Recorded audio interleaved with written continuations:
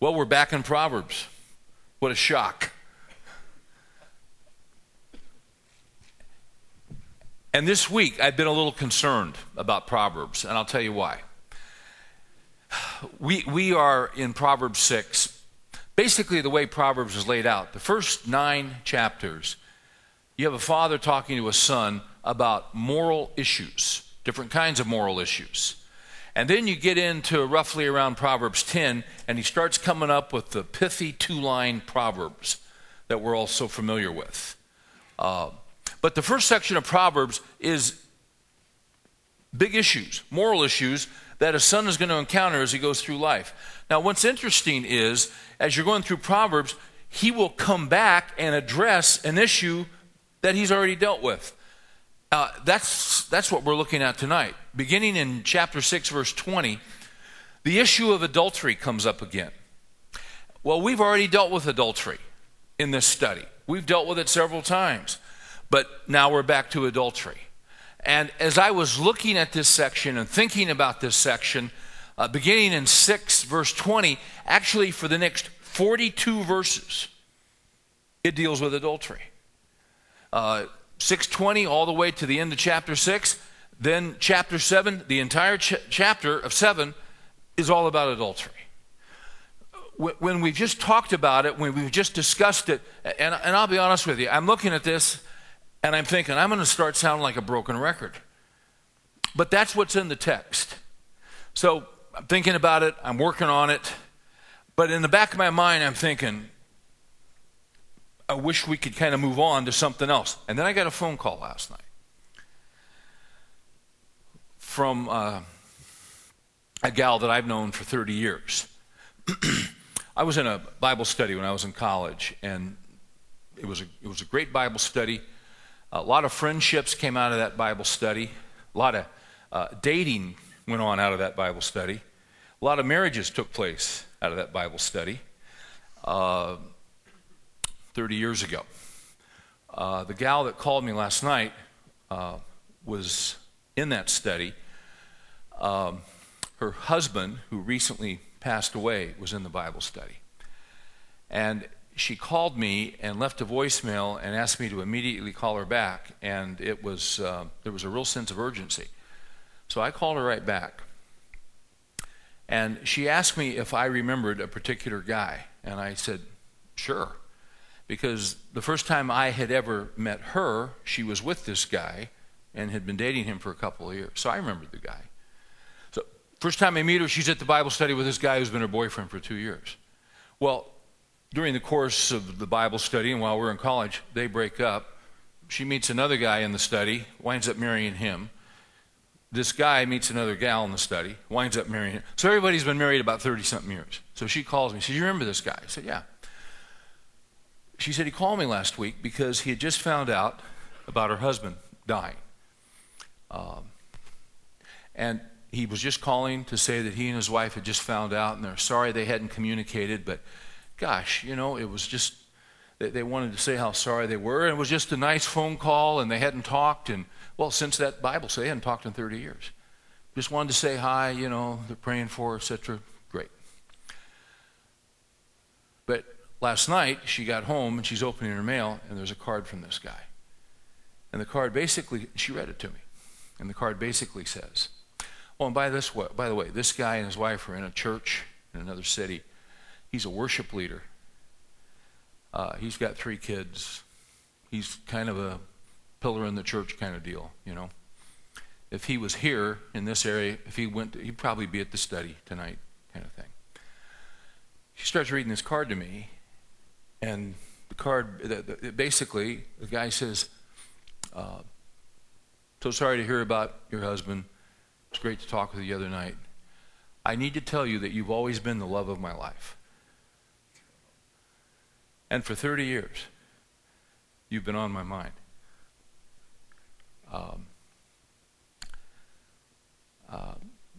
I still have these feelings. And these feelings have never gone away, and you've always been in my heart.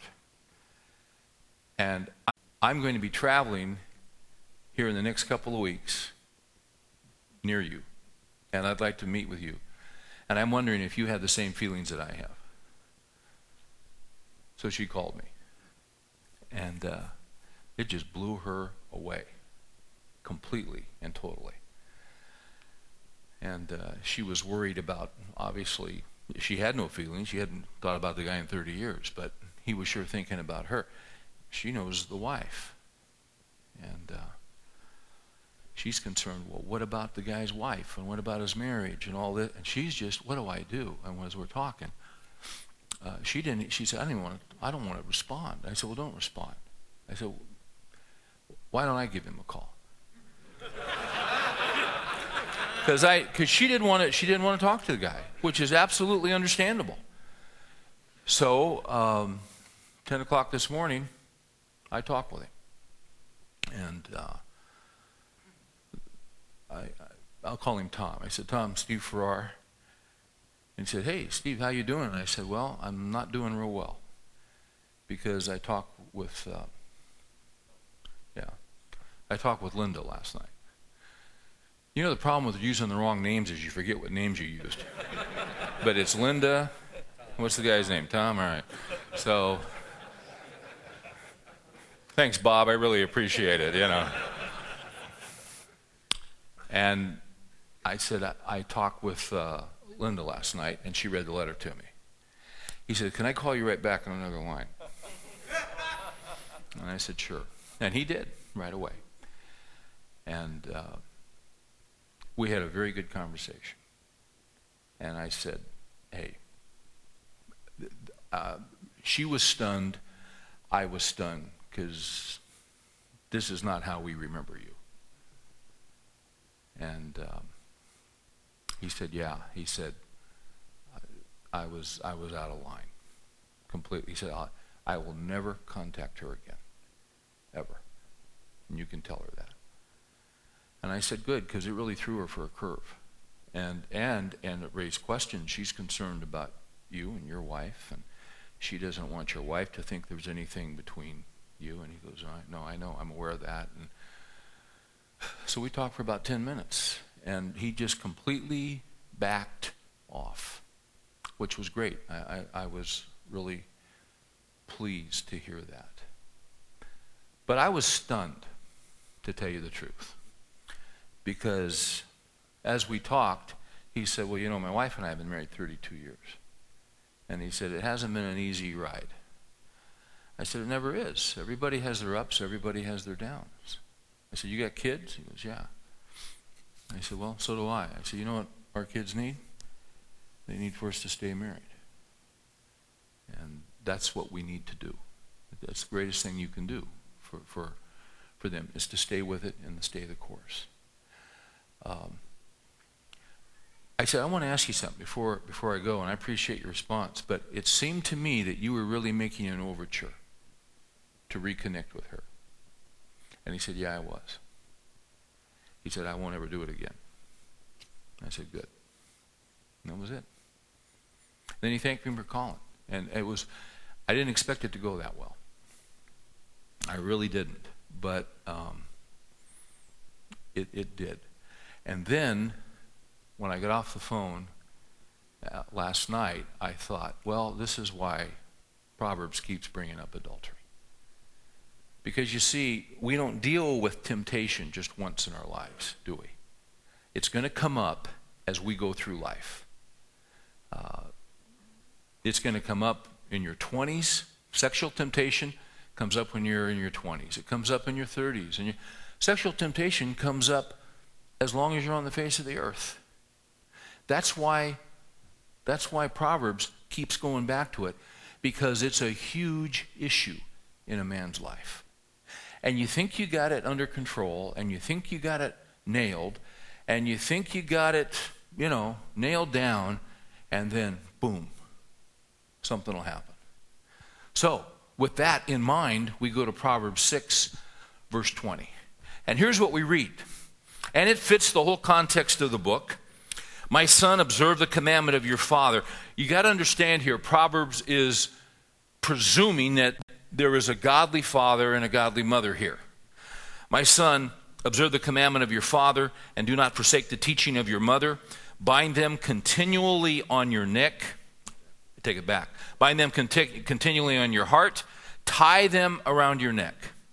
When you walk about, they will guide you. What will guide you? The instructions of a godly father. The instructions of a godly mother. If you had parents like that, even after, maybe your parents are dead, but if they were godly people, the things they said to you as you were growing up, you still remember. Those things are still on your mind. You can still hear your dad. You can still hear the things that he instructed you in regard to life. Those things come back to your mind. You carry them. You wrap them. You know, you see these guys walking around with these iPods. That's what you do when you've got a godly father. You've got a recording of the truths that he taught you, and you keep that with you as you go through life. When you walk about, they will guide you. When you sleep, they will watch over you. And when you awake, they will talk to you. These are precepts. These are the things that fathers lay out for their children. Someone handed me this just a little bit ago. A lot of you guys remember Roy Rogers. And you'll remember Dale. And you'll remember Pat Brady, who drove the Jeep. Huh? Trigger? You remember Trigger? So some of you guys are really, you're zoning out on me here. Dale had a horse by the name of Buttermilk. Very good. Pat Brady had a Jeep that was named Jeep. No, that's not right. Nellie Bell. Anyway, you could, I used to have a Roy Rogers lunch pail. I've got a Roy Rogers Bible, actually, right here, with Roy and Dale on the front. But to join the Roy Rogers Club, there were some rules that you had to agree to that Roy had laid out. Here's the first rule. Be neat and clean. 2, be courteous and polite. 3, always obey your parents. 4, protect the weak and help them. 5, be brave but never take chances. 6, study hard and learn all you can. 7, be kind to animals and take care of them. 8, eat all your food and never waste any. We always followed that in my family. 9, love God and go to Sunday school regularly. Shoot, if they had the Roy Rogers Club now, the ACLU would sue this guy. Because that's not diverse. 10, always respect our flag and our country. So, little kids looked up to Roy and, all that. Well, Roy had some rules. You see, Roy had some principles that he taught. And, see, that's not unlike what a father does. So now, you see, with that being set up, now the father's going to move right into it. So, in verse 24, actually 23, he says, for the commandment is a lamp and the teaching is light. The Word of God is always referred to as light. It's referred to as a lamp. The commandment is a lamp and the teaching is light. As you're walking through life, you need light. You need to see what's there because it's very, very dark. And reproofs for discipline are the way of life. Now catch this. To keep you from the evil woman, from the smooth tongue of the adulteress. Do not desire her beauty in your heart, nor let her capture you with her eyelids.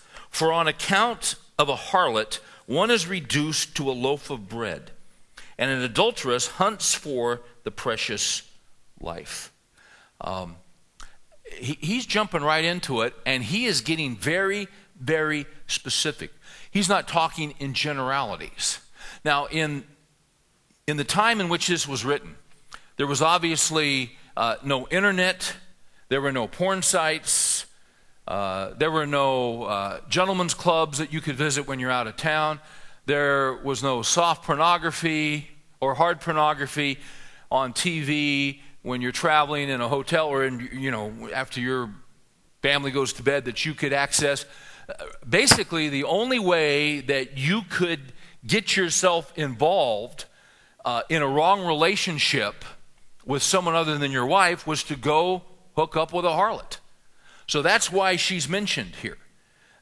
Historically, that's been how men express themselves sexually outside of marriage. But what's that commercial today that uses the phrase, the possibilities are endless? See, back then, the possibilities weren't endless. The possibilities, quite frankly, were very, very small. In our culture, the possibilities to get involved with a harlot, to get involved with a woman who would seduce you, the possibilities are absolutely endless. And so the women that are involved with phone sex or in pornography or internet stuff, those women are the equivalent of harlots. Even though you don't have actual sexual intercourse, they're playing the role of the harlot, because what they are doing, you see, the seventh commandment says, thou shalt not commit adultery. The flip side of that commandment, see, that commandment is given in order to preserve and maintain the institution of marriage that God ordained at creation. So it's like a coin with two sides. You shall not commit adultery. The flip side of that, why not? Because if you're married, you're going outside the marriage bonds and you're breaking your commitment. And as we're going to see here, all kinds of bad things happen. He's getting real specific here in regard to the process and in regard to the allurement that takes place. He's not giving generalities here. Yeah, just stay away from that stuff. Notice what he says. He describes her in 24, the smooth tongue of the adulteress. Catch this, 25. Do not desire her beauty in your heart, because that's where it always starts. It starts in the heart. And the way we're wired as guys, we see beauty, and we want to go with it. We want to pursue it. I'm almost sure I used this illustration, but a while back, I'm going to use it again because it paints the picture. The story is told of a guy in a third world country that was at twilight, the sun's going down. He's in a river and he's swimming, and as the sun's going down, he looks upriver. I mean, there's nobody. He looks upriver, and quite a distance off, he looks because it looks like he sees it looks like there's a woman up there. But he's not quite sure, so he just starts moving a little closer, and it is a woman. He can make that out. He can tell her shape and her figure, and she really has quite a remarkable figure. Well, he knows he shouldn't, but he keeps kind of making his way upstream. And she is beautiful in her form, and he can see it as she is silhouetted. Her back is slightly away from him. But he can see what's there. And again, he in his conscience, he knows that he shouldn't, but she's bathing, she's naked. He keeps slowly making his way. She's not aware of his presence. He's really conflicted, but he keeps moving upstream, quietly, slowly. And then she turns and sees him. She's completely naked. And that's when he sees the leprosy all over her face.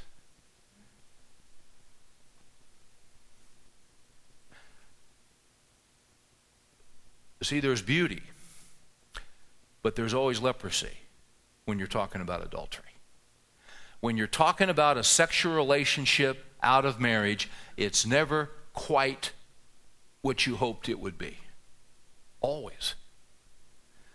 But it starts in the heart, doesn't it? Do you see that? Do not desire her beauty in your heart.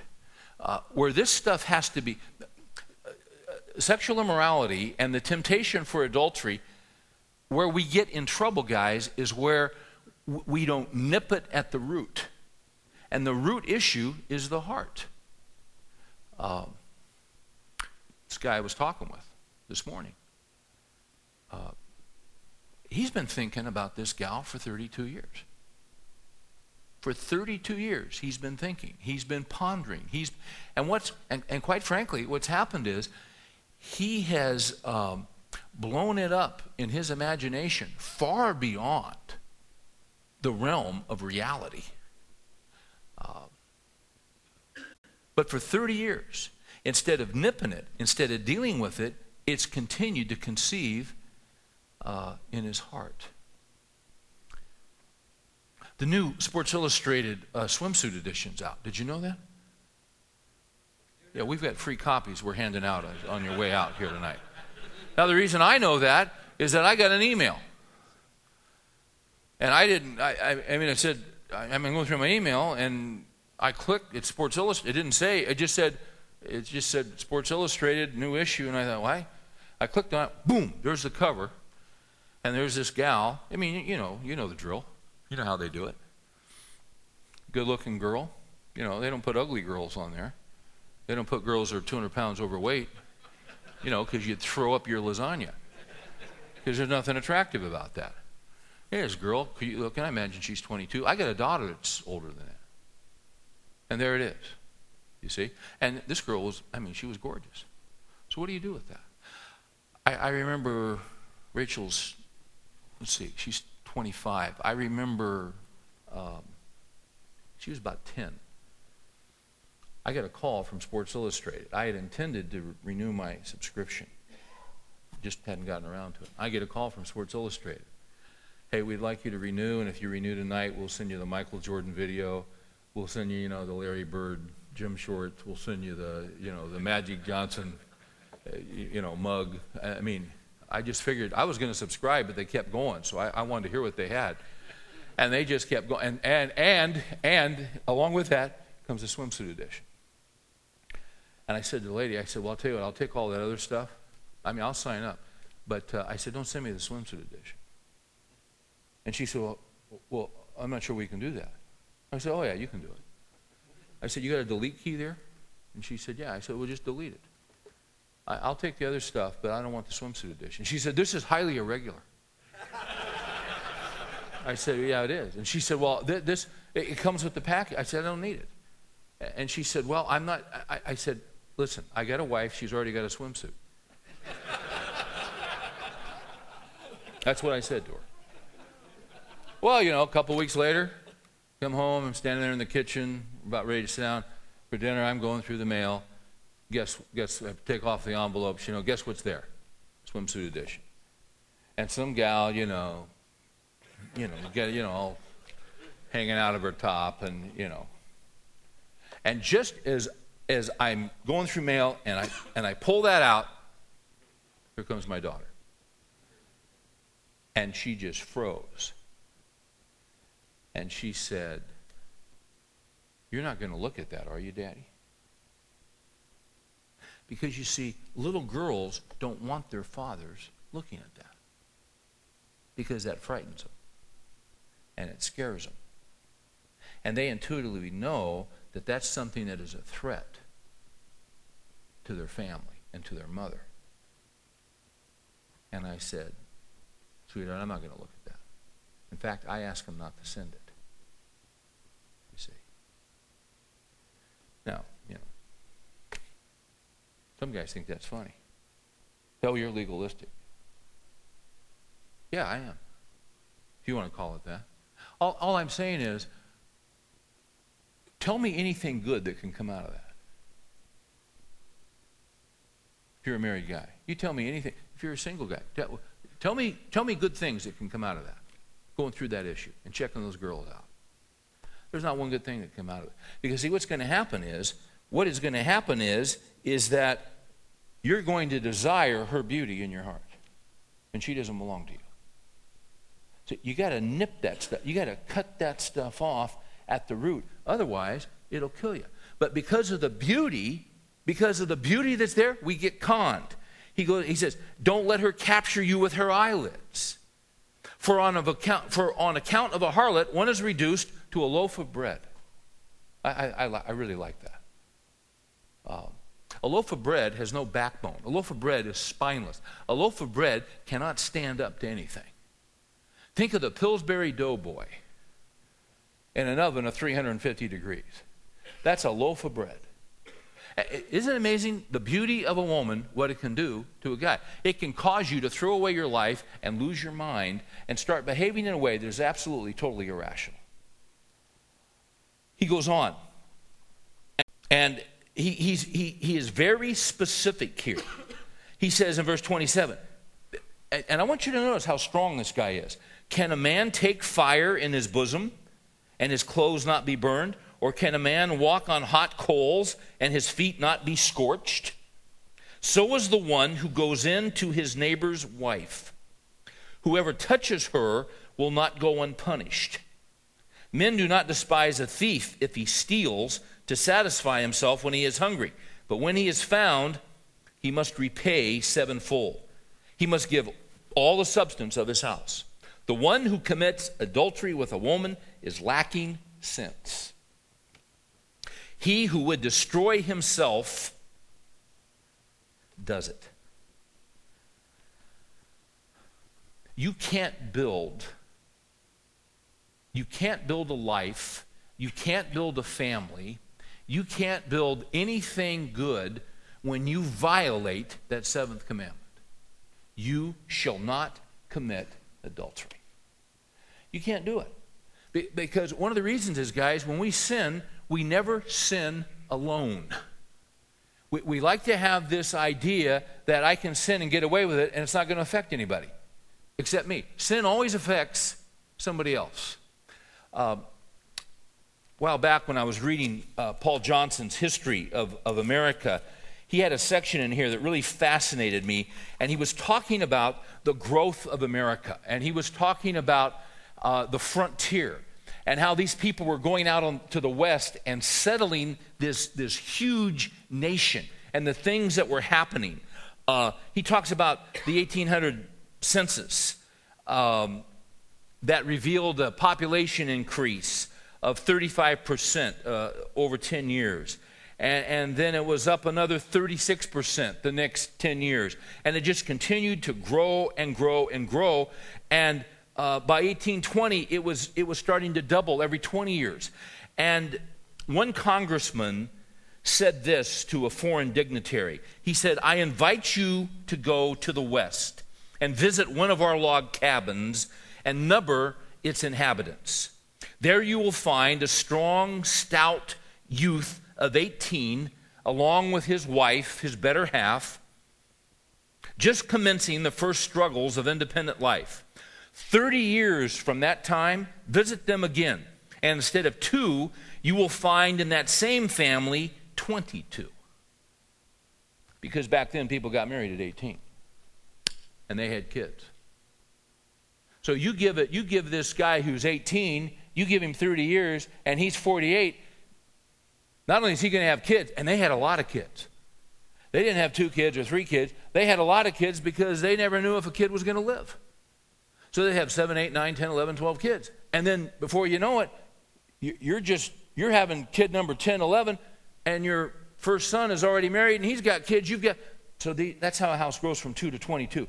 But you see, that's how a nation was built. You don't build something like that based on adultery, do you? See, there's got to be fidelity. There's got to be commitment. How I behave in my family affects those around me. It affects a community. It affects a nation. You don't build a nation based on immorality. You can't do it. We didn't do it. We're trying to do it now. But what was done in this country couldn't be done when that commandment was all the time being violated. Even in the 1960s, some of you guys are old enough to remember this. Nelson Rockefeller, who was governor of New York, divorced his wife and took up with, and left his kids and took up with a young married woman who had, I believe, 4 children. And it was an absolute scandal in the early 60s.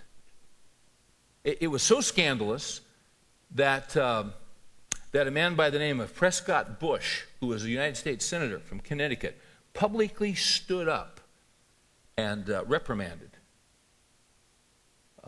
Rockefeller. Now that thing happens. That happens all the time. In the 60s, in the early 60s, that was horrific. You couldn't do that and survive politically. You can't build anything out of that. But how things have changed. Amazing, isn't it? Amazing. What we have in the 60s, we had the sexual revolution. So what were we watching on the news last night? Some dentist who's involved in NAMBLA. Most people have never heard of NAMBLA. The North American Man-Boy Love Association? NAMBLA's been around for years in the gay rights movement, but they don't want you to know about it.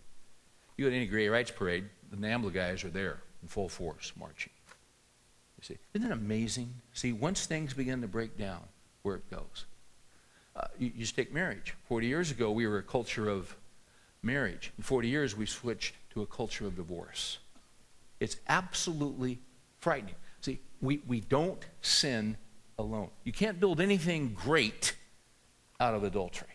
You just can't do it. I got something I want to quote here.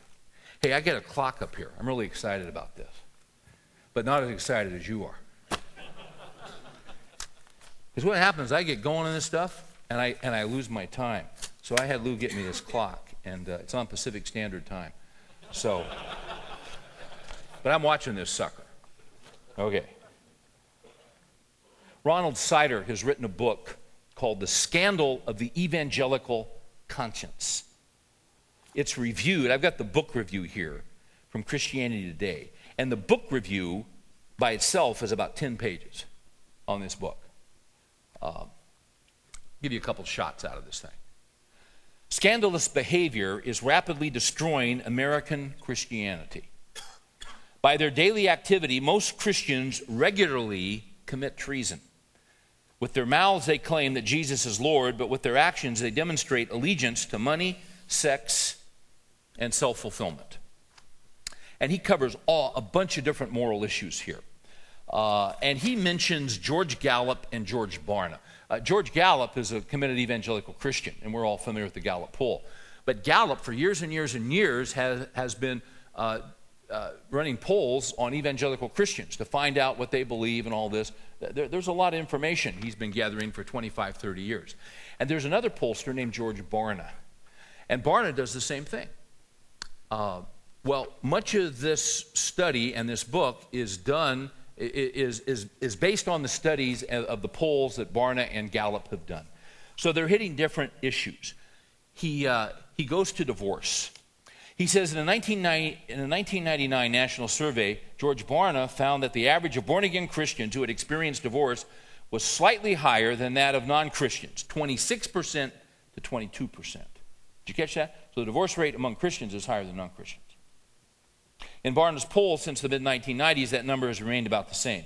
In August 2001, a new poll found that the divorce rate was about the same for born-again Christians and the population as a whole. Barna also found in one study that 90% of all divorced born-again Christians divorced after they accepted Christ. Let me read that again. He found that 90% of all divorced born-again Christians divorced after they accepted Christ. Barna, follow this, Barna makes a distinction between born-again Christians and evangelical Christians.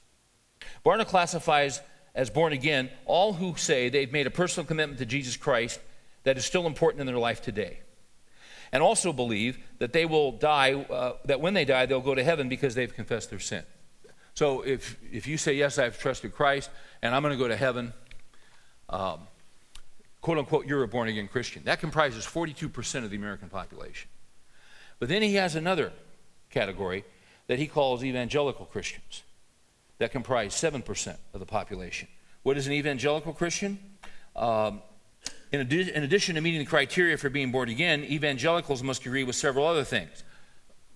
Other than Christ died for my sins and I've asked him to come into my life and I believe I'm going to heaven, they also must believe some other things, such as Jesus lived a sinless life, eternal salvation is only through grace and not works, Christians have a responsibility to evangelize, Satan is real and exists, the resurrection of Jesus is literally true. See, what he's saying is, you got this broad group, yes, I've asked Jesus to come into my heart.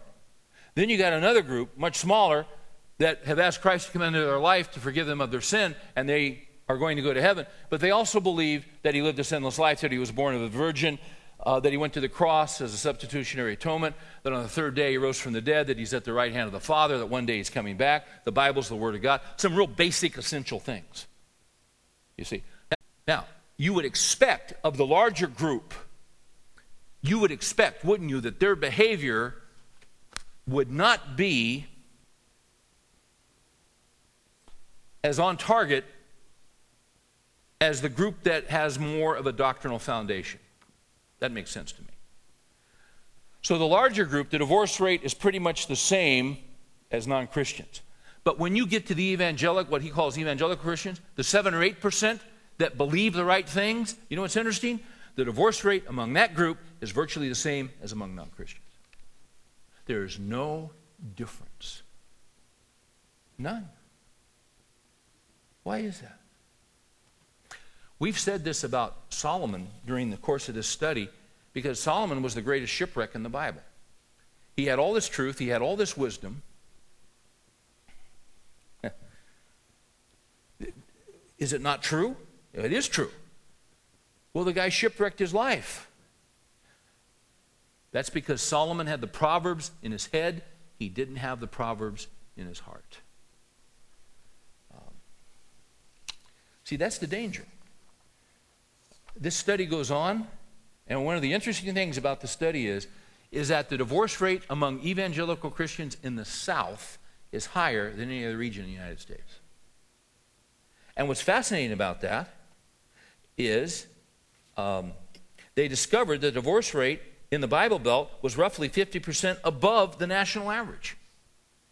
Governor Frank Keating of Oklahoma pointed out the irony of these unusually high divorce rates that existed in his state, where 70% of the people go to church once a week or more. These divorce rates, Governor Keating concluded, are a scalding indictment of what isn't being said behind the pulpit. So see, you can believe right things. You can say, oh yeah, man, I'm in this guy I was talking to this morning. I'll tell you about this guy. He believes in the inerrancy of the Bible. He leads worship in his church. This guy is doctrinally sound. Absolutely down the line. He's not a liberal. He's not even a moderate. And you know what a moderate is. A moderate is a liberal in drag. They just don't have the guts to come out and say what they are. This guy is a theological conservative, and for 32 years, another woman has had his heart.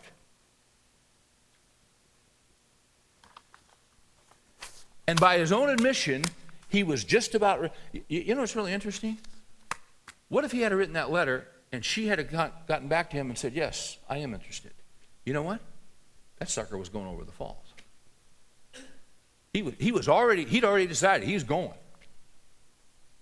Yet he believes this book, he believes Jesus is the Son of God. He'd fight you in an argument over the virgin birth of Christ. That's where he is. The question is, where am I and where are you? See, that's the question. It comes down to what's in our heart, and it comes out to what that's what is in our head, comes out through our heart and comes out through our behavior and comes out through what we do. This is the danger of this, guys.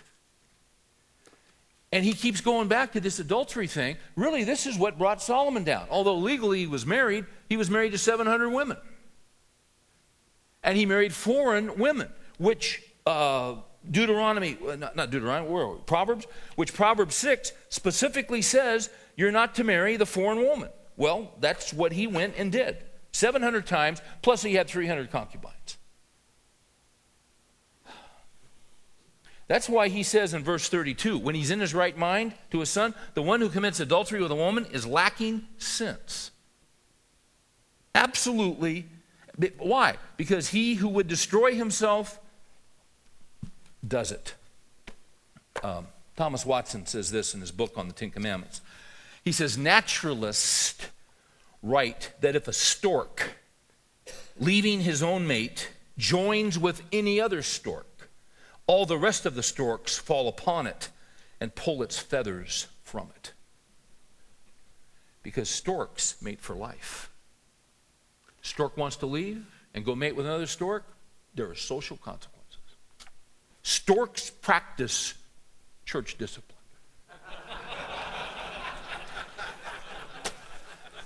Oops, they'll pull your feathers out. Not to destroy. What?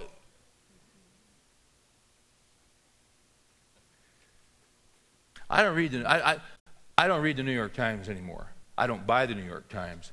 But I made an exception on Sunday. I did. And I found an article in the New York Times on divorce.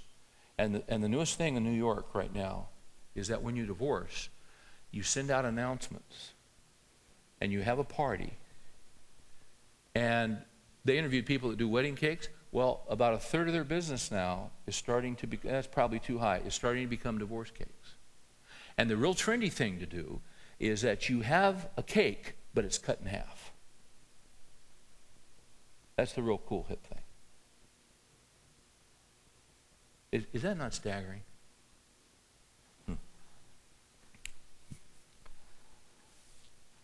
If you notice chapter 7, verse 5, he again is reminding his son of what he has taught him. The commandments, keep my teaching as the apple of your eye, write them on the tablet of your heart. Look at verse 5. That they may keep you from an adulteress, from the foreigner who flatters with her words. Now see, that's what Solomon went ahead and violated in his life. He married Pharaoh's daughter. He never should have done that. She was a foreigner, she brought her gods.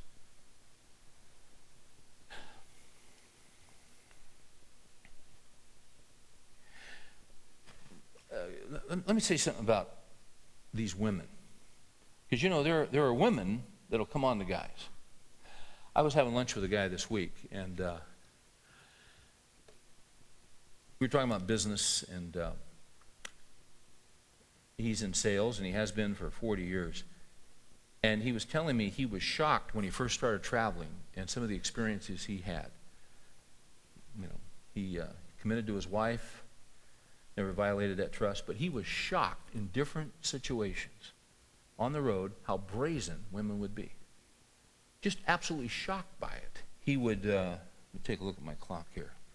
He was on a business trip,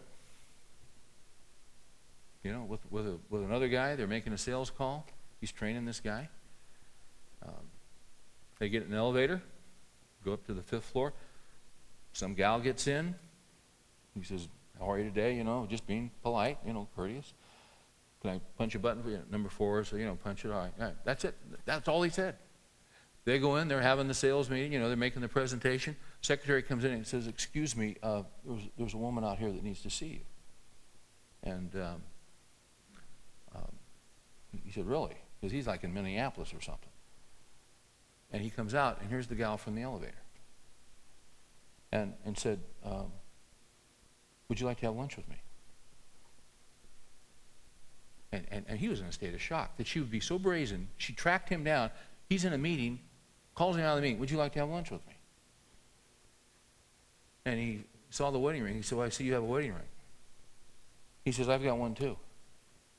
I won't have lunch with you. He turned around and walked back into the meeting. Now, he shared that story with his sons when they entered into the business world. And he shared it with his son-in-law. See, what he did was, he's practicing Proverbs. He is letting these young guys know who are committed and love the Lord and love their wives, he's letting them know what they're going to encounter down the road.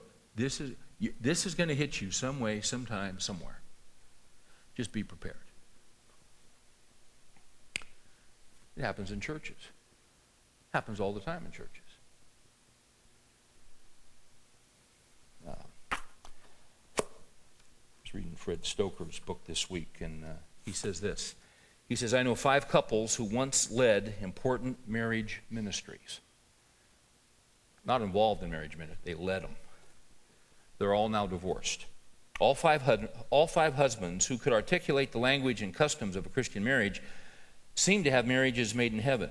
One proclaimed openly that God hates divorce, but later his action said, God told me to marry my mistress so I can have a happy life.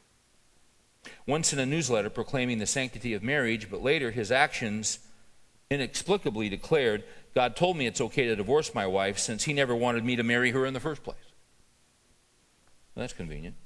Another proclaimed the marriage bed must be kept pure, but he later hit the sack with his mistress, protesting that my wife hates oral sex. If I can't get it at home, I'm going to get it somewhere else. These guys they led marriage ministries. And the women they got involved with probably were women that were coming to the ministry and involved in the, opening of the Word of God. See, what I'm saying is, a lot of times foreign women are in the camp and in your circle. And they sense, well,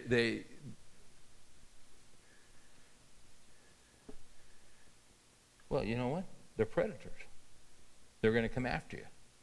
And if you don't have it real clear in your head and real clear in your heart what you're going to do, see, that's a decision you got to have real clear before it ever comes up. Real clear.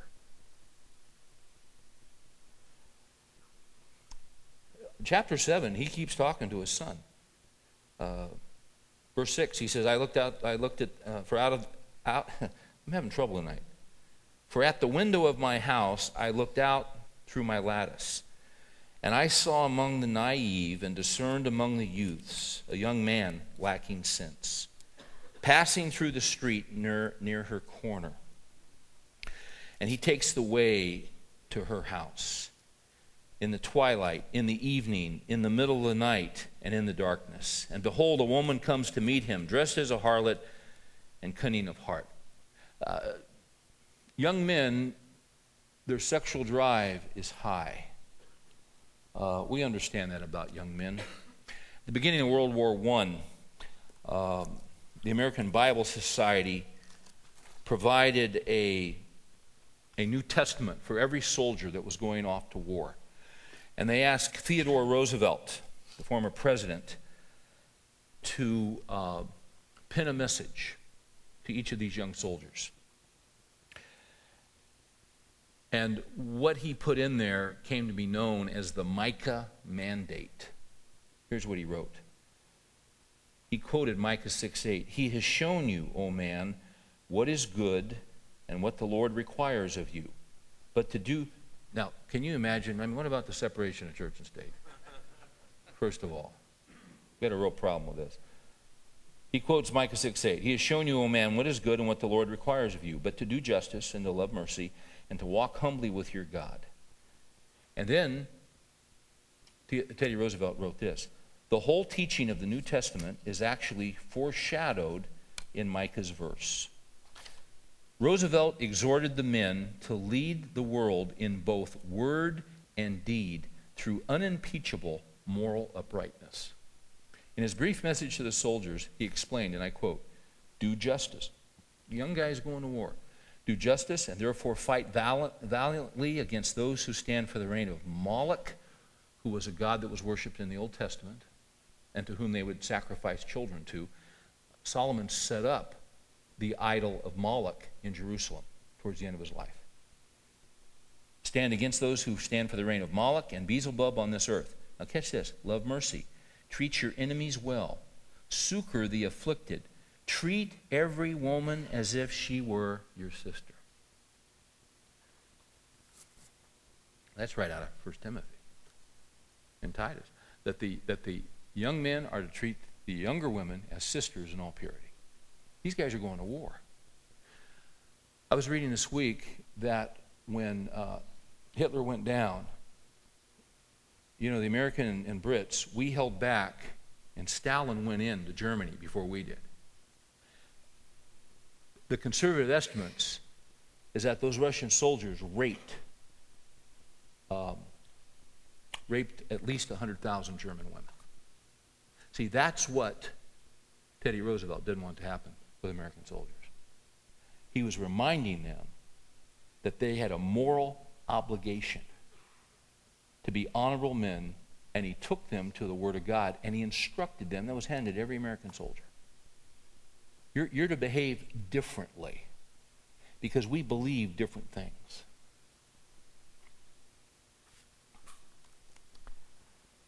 Well, he's warning this guy, and he gets very, very specific. He's warning this young man. Verse 13. So she seizes him and kisses him, and with a brazen face she says to him, I was due to offer peace offerings. Today I've paid my vows. Therefore I have come out to meet you, to seek your presence earnestly, and I have found you. I've spread my couch with coverings, with colored linens of Egypt. I've sprinkled my bed with myrrh and aloes and cinnamon and Victoria's Secret and all that stuff.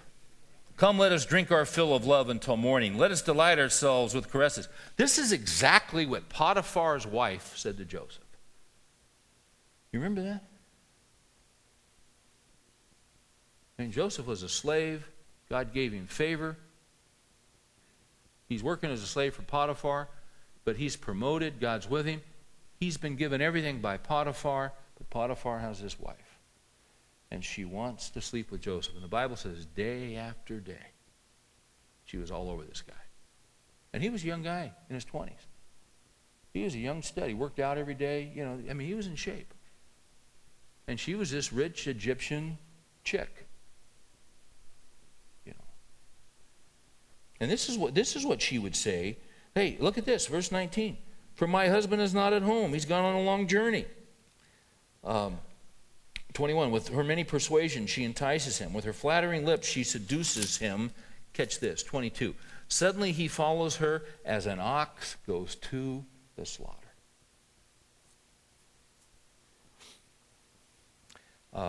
Nothing good comes out of this, ever. If you have been caught in this, you know that firsthand. Now here's my question as we pull this together tonight. Because we're all tempted. We're all going to get this in different ways, different times, through different venues. The question is, how do you stop this? Because what happens, we're tempted and we'll see some woman, maybe you're approached, maybe it's the internet, maybe it's this. How do you stop? How do you stop from being an ox that goes to the slaughter? You guys maybe don't know this, but I'm a Texas cattleman. I just cut my herd in half, so I got 2 cows now. But I had 4 cows. And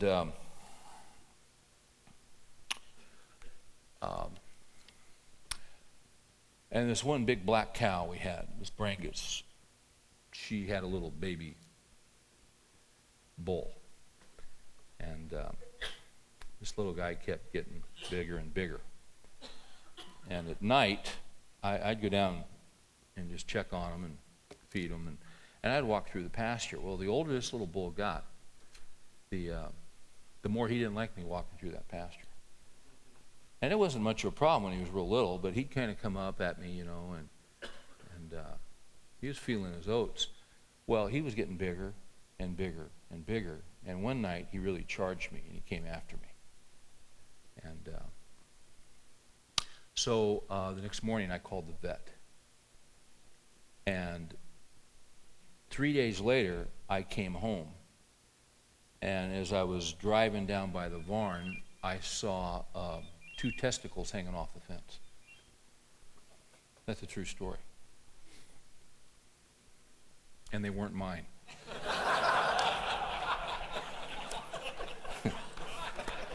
We'll edit that part there, guy. Lou, you can make a note of that right now. But there were 2 testicles hanging on. He just went ahead and castrated that sucker and hung the testicles right on the fence. And that night, I walked in the pasture without difficulty.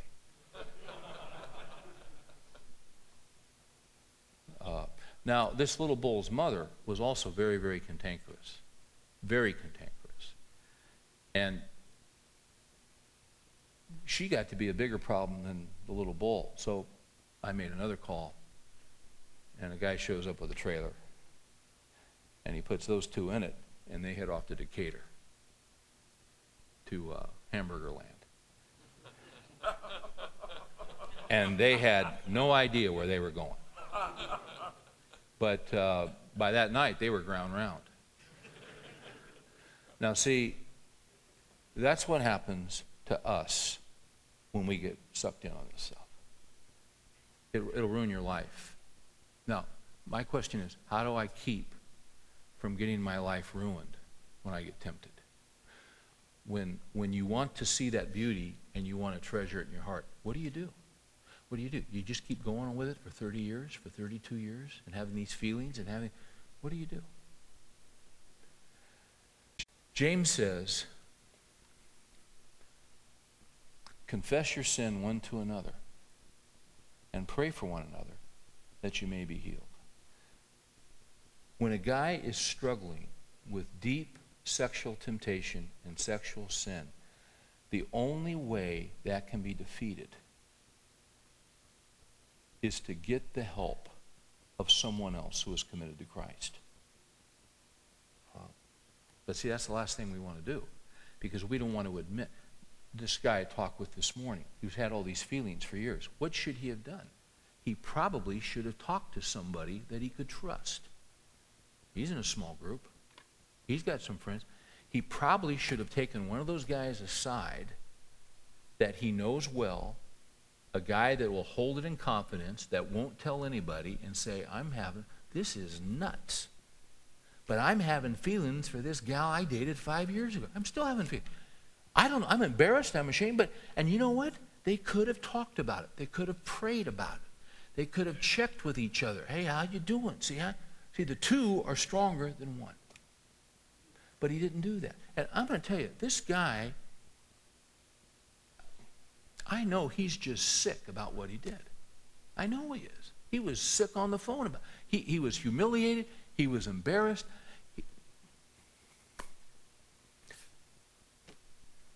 Nothing happened except he made himself look like a fool. Boy, wouldn't he like to take that back. See, it's true for all of us.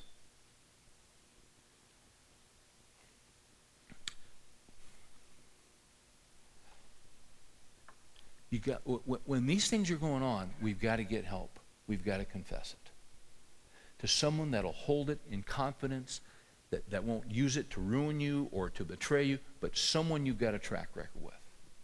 That's how you fight this stuff off. You got to hook up with somebody. You got to have a buddy. You got to have somebody in the foxhole with you. And see, what the enemy wants to do is he wants to isolate us from other guys. And we think, I can't tell this to anybody. When I was a young pastor, we had I had a situation where I was working with a couple, and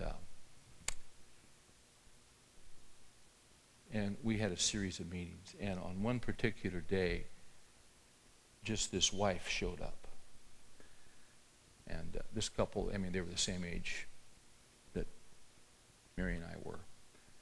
And she showed up. Her husband couldn't make it at the last minute. And she showed up, and, I'm just a rookie. So I met with her for a few minutes, and we talked. And then, well, let's set it up for next week, and I'll bring my husband with. I said, great. That next week, just prior to the meeting, she called and said, he was called out of town. He can't come. And I said, well, that's fine. We'll just reschedule next week. I put the phone down, and I was disappointed that she wasn't coming in. And I still remember this very, very clearly. I got a snapshot of this. I remember that desk. I remember that red chair. And I remember I thought, why am I disappointed she's not coming in? Because I was not unhappy, and we weren't having, we were doing very well. And I thought, what the heck was this about? And I sat there for a few minutes, and I analyzed it. And it was real simple. She was a real attractive gal. If I had been single, if I wasn't married, she'd be the kind of gal I would ask out. She had a great personality. She was just a lot of fun. She was a cute gal. Nothing had happened. Nothing.